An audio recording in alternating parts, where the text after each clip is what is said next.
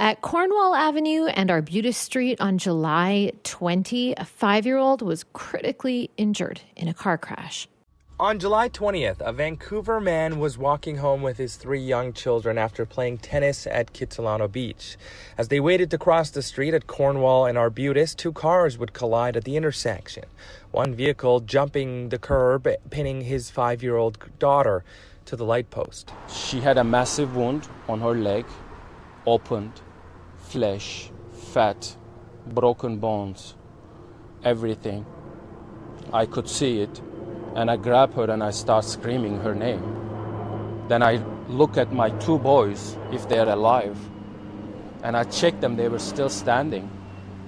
The daughter surviving her injuries, but faces a long recovery. His 2 sons unhurt, but like him, traumatized. Now, as the family begins to move forward, they are finding ICBC's no fault or enhanced care model difficult to process. Unhappy because they are unable to hire a lawyer to help with the complexity of the claim. But the family says communication has been delayed, and the new model does not allow for victims like them to hire a lawyer to sue for things like pain, suffering, and future earnings. Emad Agahi, Global News. That was Emad Agahi for Global News telling the story of a 5-year-old who's critically injured in a car crash on July 20th in Vancouver. Our guest is Seth Wheeldon. He's a lawyer at Presler Injury Lawyers. Hello, Seth. Good morning. Seth, first of all, how is that little girl doing now? I don't have direct contact with her, but she's in the recovery process, and it's really quite tragic. Because when you're at your worst, you really need an advocate to help you get the care that you need. And ultimately, under this current system, you're on your own. They have these complex regulations. You're in a time of trauma and recovery, and people are asked to review hundreds of pages of complex legal documents without someone helping them navigate the system. And essentially, ICBC has taken away your right to hire a lawyer to help you with that process. And I think it's really disappointing, but unsurprising, given the new legislation. So we have talked about that legislation on the program before, but for those of you who are new to it, can you explain how ICBC's no-fault policy works? So essentially, from May of last year, you no longer have the right to sue. And they've taken away a lot of rights of accident victims. So one example is income loss. Historically, judges in the courts for a long time assessed income loss based on what you would have earned. But ICBC has now taken that right away. Now, you do get some money for income loss, but let's just say you're on the cusp of being a Red Seal plumber or a dentist. You're maxed out at $50,000 a year, whereas their income clearly would be multiples of that amount. And essentially, since David Eby called ICBC a dumpster fire, instead of changing what's going on there and their culture, which is adversarial by its nature, they've given more power to ICBC. So it's really Orwellian that they want to call this enhanced care when they're stripping your rights away. I mean, to me, the obvious solution is to look at other options because, they had a monopoly and they were unsuccessful in managing it. Instead of changing the culture there, they've just given them more power. It's counterintuitive. Yeah, and I hear, almost on a weekly basis from listeners who say they fell victim to ICBC's no-fault policy, that they were, even today somebody wrote me saying that they got hit by a car when they were on their bike and how no longer having that right to sue is very challenging. And the no-fault policy is especially controversial when you mentioned there the income loss, that you can't claim it in the same way that you used to. Well, we all know that the impacts, even the psychological impact of getting in an accident or a crash is massive. What kind of toll does it take on people? I've represented people with all kinds of injuries, and the devastating ones, it's just, people can end up on the streets at times because physically they're not well, financially they're insecure, And psychologically, it can ruin someone when they've lost their career. So they need all the help they can get. And, ICBC often says, well, if there's criminal charges, then you still have a right to pursue a claim. The problem with that is that accident victims have no control over whether the RCMP or police lay charges. So you've lost that autonomy. A lot of penalties are just administrative, so they don't count as a criminal conviction. And then, if the defendant is drinking and driving and passes away, there can't be a conviction. And then the person who's done this is now personally liable. So even in the rare situation you can advance this claim, they end up with an empty judgment because no one will pay for it. So it's just like in the article that you cite, the representative for ICBC mentions this yet again, but it's an empty promise. Yeah, and then that article also, the father of the children and of the 5-year-old child that was hit says that the kids don't feel safe at home within visual range of the accident location. And when they see that corner, they start to scream, thinking that a car might hit them. That's like a trauma response, I guess. Now, what do you think ICBC should do? What should the province be doing instead of this no-fault policy? Well, they could manage their resource effectively. That would be one thing. And frankly, they did. Before they brought in no fault, they made $1.5 billion, but they still stripped away your rights. So they could go back to the system where there's a cap on some damages. They could also open it up to other insurers who know how to manage a resource like insurance for the province of British Columbia. There's no reason ICBC needs to be the only option in town. But what they should be doing in this specific case is allowing her to have representation because, in my firm, we have someone solely dedicated to making sure someone gets the care they need when we're representing them. And in this case, he said she doesn't even have a psychologist. Well, there shouldn't be any question about care in this enhanced care world. But the reality is... Sorry, just to clarify there, Seth, the 5-year-old doesn't have a psychologist? The father in that article said that they haven't even assigned a psychologist yet. Wow. Clearly, they're dealing with significant trauma and they need to be seeing people. But, I've had clients who come to me and ICBC hasn't answered their emails for weeks or months. Some adjusters without even telling you. So imagine you're in this state where you need to access care. It's called enhanced care and no one's responding to you and they're not facilitating the care that they've promised you. It's really tragic. Seth, it seems like there's only public outcry about the ICBC no-fault policy when something like this happens. How do we get this in the public forum more so people are discussing it? Well, there will be a lawsuit challenging it.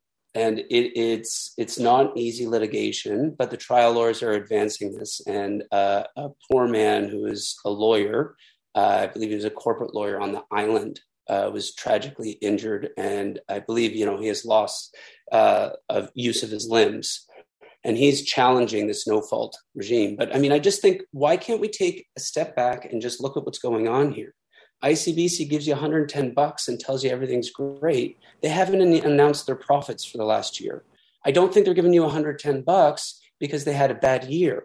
And the year before, again, they made $1.5 billion and then they took away your rights. So if they're profitable, why can't we consider actually taking care of people who get hurt and penalizing those people who caused those damages? We've done it for a long time, and ICBC essentially just didn't like the outcomes of what judges thought was fair. And so they took away your rights. It doesn't have to be this way. Seth, thanks so much for coming on our program and explaining that to us. You have a great day. BC liquor stores put in place rationing on Friday to curb people's panic buying in the event that the labor dispute advances and people don't have booze. Stephanie Smith is the president of the BCGEU. She had this to say on the Jill Bennett Show. Certainly, we weren't given any heads up, but we wouldn't expect to be given that heads up. That's a decision of the employer, the LDB. Unfortunately, we only learned about it at 8:30 a.m. this morning, about half an hour before the stores opened. So, no, we weren't aware. And joining me now to talk about this is Paul Watkin. He's with the Sea Cove Group, a premium wine and spirit import company here in Vancouver. Hi, Paul. Hi, how are you? I'm okay. How are you doing with what's happened since Friday? We're hanging in there so far. Okay, you're hanging in there. And what do you think about the strike action? And what do you think about the BC NDP's move to help ration? The strike action, we have no issue with, cost of living allowance or people wanting to get paid. That's not an issue for us. The rationing, I understand why they're rationing. They're trying to spread out and keep sales going as long as they can before they run out of products. It's the issue for us is it exposes the bigger problem with the BC LDB, and obviously the strike's not good for us. It's shutting down the BC LDB warehouses, cuts off the entire supply chain. So we have, for importers, we have zero income revenue coming in at this point. Wow. So zero income coming in for importers. How does that impact your sector in a wider way? In a wider way, it affects it in that if orders can't be received, if orders can't be shipped out, we don't get paid. Our customers, the general consumers, restaurants, private liquor stores, they can't get orders in. They'll be running out and they can't effectively run their businesses. And those are our customers. And if we can't get product to our customers, it's a bit of an issue. And it's exposed the fact that it's the only supply chain. Yeah. And what does this mean for the companies that you import from? Well, they still need to get paid, for wine, spirits, beers, whatever it is, anything they ship, we have to pay. We still have to pay shipping. We still have to pay the suppliers in a certain amount of time. We still pay storage on all the products sitting here in British Columbia with zero revenue. So they still need to get paid. It's not their fault. And how much does this season of business, like late August, matter to your import business? It matters a great deal. It's going to matter a bigger deal heading into September and the fall, into we'll call the holiday season. Obviously when people are buying there's more events happening, you get into the holiday season and Thanksgiving and all of those things. And those are big, that's a big season for us. A lot of restaurants will start to add a lot of product or change up their wine list. So that's a big, that's a lot to us. That's very important. Paul, I wonder if you can elaborate on this, because the Sea Cove Group that you're a part of tweeted this. The BC NDP rejected direct delivery of specs, which could bypass BCLDB warehouses, and rejected license-to-license sales, denying restaurants to buy from private retailers. And then it goes on to say the BCLDB is unreliable and the BCGEU closed the warehouses. Import supply chain slammed shut. Break that down for our listeners. Yeah, absolutely. I sort of started to equate it now to the recent Rogers outage, where we all learned how scary it was, how much one company controls. And it's that way with the BCLDB. Everything is funneled through the BCLDB warehouse. It's really not that way in most other markets, most other provinces in this country and most other markets around the world where you can get direct delivery. For example, if you're a BC winery, you can phone the winery or their order desk or the company that represents them and place an order directly. You'll have that order in 2 to 4 days. For wines that BC liquor stores order from the BCLDB, they can get direct delivery and they'll have those wines on their shelves in 2 to 4 days. Pretty much every other product ordered in every other market in the world, it's the same thing. But certain products carried in the province that aren't carried by government liquor stores but are available to restaurants and private liquor stores, those products don't receive direct delivery from our warehouse, which would make more sense. They all are funneled through the BCLDB warehouse, and that process is a mess. It is convoluted. It can take anywhere from 2 to 8 weeks to get the product, if you get the product at all, because the system will often lose or cancel orders. So it's a biased system. You know, the BCLDB is a monopoly. BC Liquor Stores are the largest liquor retailer in the province. The BCLDB controls distribution, warehousing, and sets liquor policy with the provincial government. So it's a very biased system. The government rejected license-to-license sales, denying the ability of restaurants to purchase from private liquor stores. The reason given was they couldn't accurately track PST, which really isn't a reason as much as an excuse, because private liquor stores charge PST, it's recorded. Restaurants, if you purchase liquor in a restaurant, you know you get charged the 10% liquor tax. All they need to do is, when the restaurant buys from the private liquor store, set up a customer number like you would at a grocery store or anywhere else. And then that's easily tracked. Now, obviously, the restaurant records it as well because they need it for their taxes to submit their PST. And in terms of direct delivery, when asked, the government has never given a reason. They've just said it's not going to happen. Interesting. That's really interesting. Yeah, it leads to speculation. And of course, one can't confirm this, but it leads to speculation. Officially or unofficially, there's some agreement with the BCLDB and or the BCGEU and or the provincial government that prevents this. If that's not the case, there's even less of a reason not to do it. Because what direct delivery will do is it frees up the BCLDB warehouse, which right now cannot handle the orders that's coming in. It frees up BC liquor stores who don't have to deal with placing a lot of these orders. The warehouse can better focus on servicing their own stores. And for liquor importers, we can get wine out to our customers with a direct delivery, and restaurants and private liquor stores can get their orders timely and consistently. Paul, this has been very illuminating. Thank you so much for coming on this morning and explaining that all to us. Thank you for having me on. Well, the BC NDP MLA, Adrian Dix, has said that electing BC NDP candidate Pauline Greaves in South Surrey South, will help ensure that a new hospital slated for Cloverdale is completed. Our guest is BC Liberal leader Kevin Falcon, and he opposes the $1.7 billion hospital build. Kevin joins us now. Hi, Kevin. Hi, how are you? Good. You're laughing. What did you think about that intro? Oh, well, it was pretty good, except I don't oppose it. I just You've got some criticism. Yeah, I've got lots of criticism. Where do you want to start? Well, let's start with the fact that they've been announcing and re-announcing this so-called hospital. It's not a hospital. It's a glorified urgent care center. And they've announced and re-announced it 7 times now. Okay, nothing has been started on this thing. And it just gets a bit tiring because they keep trotting this thing out every time they want to sound like they're doing something about healthcare.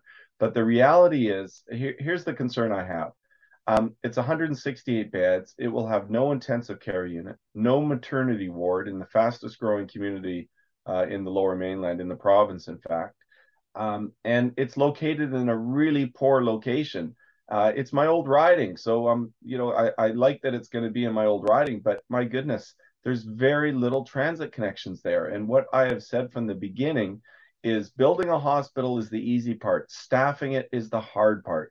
And rather than have it at a location that's hard to reach, especially for the staff, it should be on the Fraser Highway, where they're planning to build a rapid transit SkyTrain all the way out through to Langley. That would make it far easier for doctors, nurses, care aides, all the janitorial staff, et cetera, that you're going to need in a hospital or an urgent care center. So you mentioned there the location issue, also the labor issue too. So what do you think is going on for the NDP here? Like, what's their strategy? Well, I think their strategy is the same strategy they constantly use, and I think the public, especially in Surrey, is waking up to, where they consistently make these promises. They promised that SFU would have a medical program to train doctors. That nothing's ever come of that. They've So about that SFU hospital out in Surrey, Horgan made that promise a couple of years ago now, promised in 2020. And we had Health Minister Adrian Dix on the Mike Smith show last week when I was filling in. And he said it is coming and it's going to be a slow process to come to fruition. But what is your criticism with that one? You don't want that one either? No, I think it's a great idea. It's just that what I've discovered with these folks is that they're really good at making promises and issuing press releases. They just don't know how to get big things done. Look, I oversaw the $500 million expansion of the Surrey Memorial Hospital. We built the Jibby Pattison Outpatient Center right behind it. I built the, Portman Bridge, the South Fraser Perimeter Road, widened 176 and number 10. And all that happened within the 10 years that I was in government. Now they're in their second term now. And I look around Surrey and I don't see anything happening. And promising and re-promising 7 times a second hospital, which is not a hospital. I think we just have to be clear about that. It is a glorified urgent care center. It is not a hospital, no maternity ward, no intensive care unit. I just think that gets tiresome for people. And especially when you're going to build it in an area that's going to be extremely hard for people to access. Okay, so they are planning to have around 160 beds there. You say no ICU and no maternity ward. That's true. But talk to people who work at Surrey Memorial Hospital, and they'll tell you we need something else. Oh, for sure. Like, there's just no question. Look, my daughter was born at Surrey Memorial, and it's a very important hospital. We've got the Peace Arch Hospital where my other daughter was born in South Surrey. They tried to close down the maternity ward there, by the way. Adrian Dix did. And it was only because of the strong pushback from RMLA, Trevor Halford, and others that they backed off trying to shut down that maternity ward. So, look, I just think that what we need to do is recognize that we have a huge crisis in healthcare today, the worst I have ever seen. 1 in 5 British Columbians cannot access a family physician. We've got family physicians being practiced virtually on a daily basis. And we have put forward some real ideas to the government on how they can deal with this. They're ideas that are informed by our discussions, or many, many discussions with doctors, frontline doctors. And they've done nothing. And instead, they just keep churning out these phony promises, quite frankly, about a hospital that they've been promising for 6 years. And I just think it's time for some real action that's going to actually help people today, and not make these empty promises they've been making for 6 years. So Kevin, that $1.7 billion price tag on that hospital bill, what would you do with that in healthcare? Well, look, if they get started on it, we'll be stuck with the location, and we'll get on and continue. I won't do what they did with the Massey Bridge that the BC Liberals had started and spent $100 million on, that they canceled. Even though construction had already started. I would never do anything that irresponsible. And by the way, just as an aside for all our Surrey listeners out there, that bridge would have been opening in September. In other words, next month. And instead, we're going to have to wait another decade and billions of dollars more so they can move forward with this crazy idea of an 8-lane tunnel. Now that I will cancel if I can get in there in time and cut them off before they get any construction started. But in this case, look, if they start construction, we'll be stuck with it. But I'm not concerned about that, because they won't. Because there's no chance they will. They've got exactly $2 million in this year's budget for that hospital. Okay, $2 million won't even get you the drawings that you need to do for a hospital like this. So there's no chance that they will get the construction started on this project prior to the next election. And because of that, that will give us an opportunity to actually think about where is the best location for this hospital. It's interesting that Fraser Health is not pushing this hospital. I think that, and what I'm told by senior people there, is they think this is a dumb idea too, but that the NDP just keep promising and re-promising it. And so they're not that concerned about it actually happening.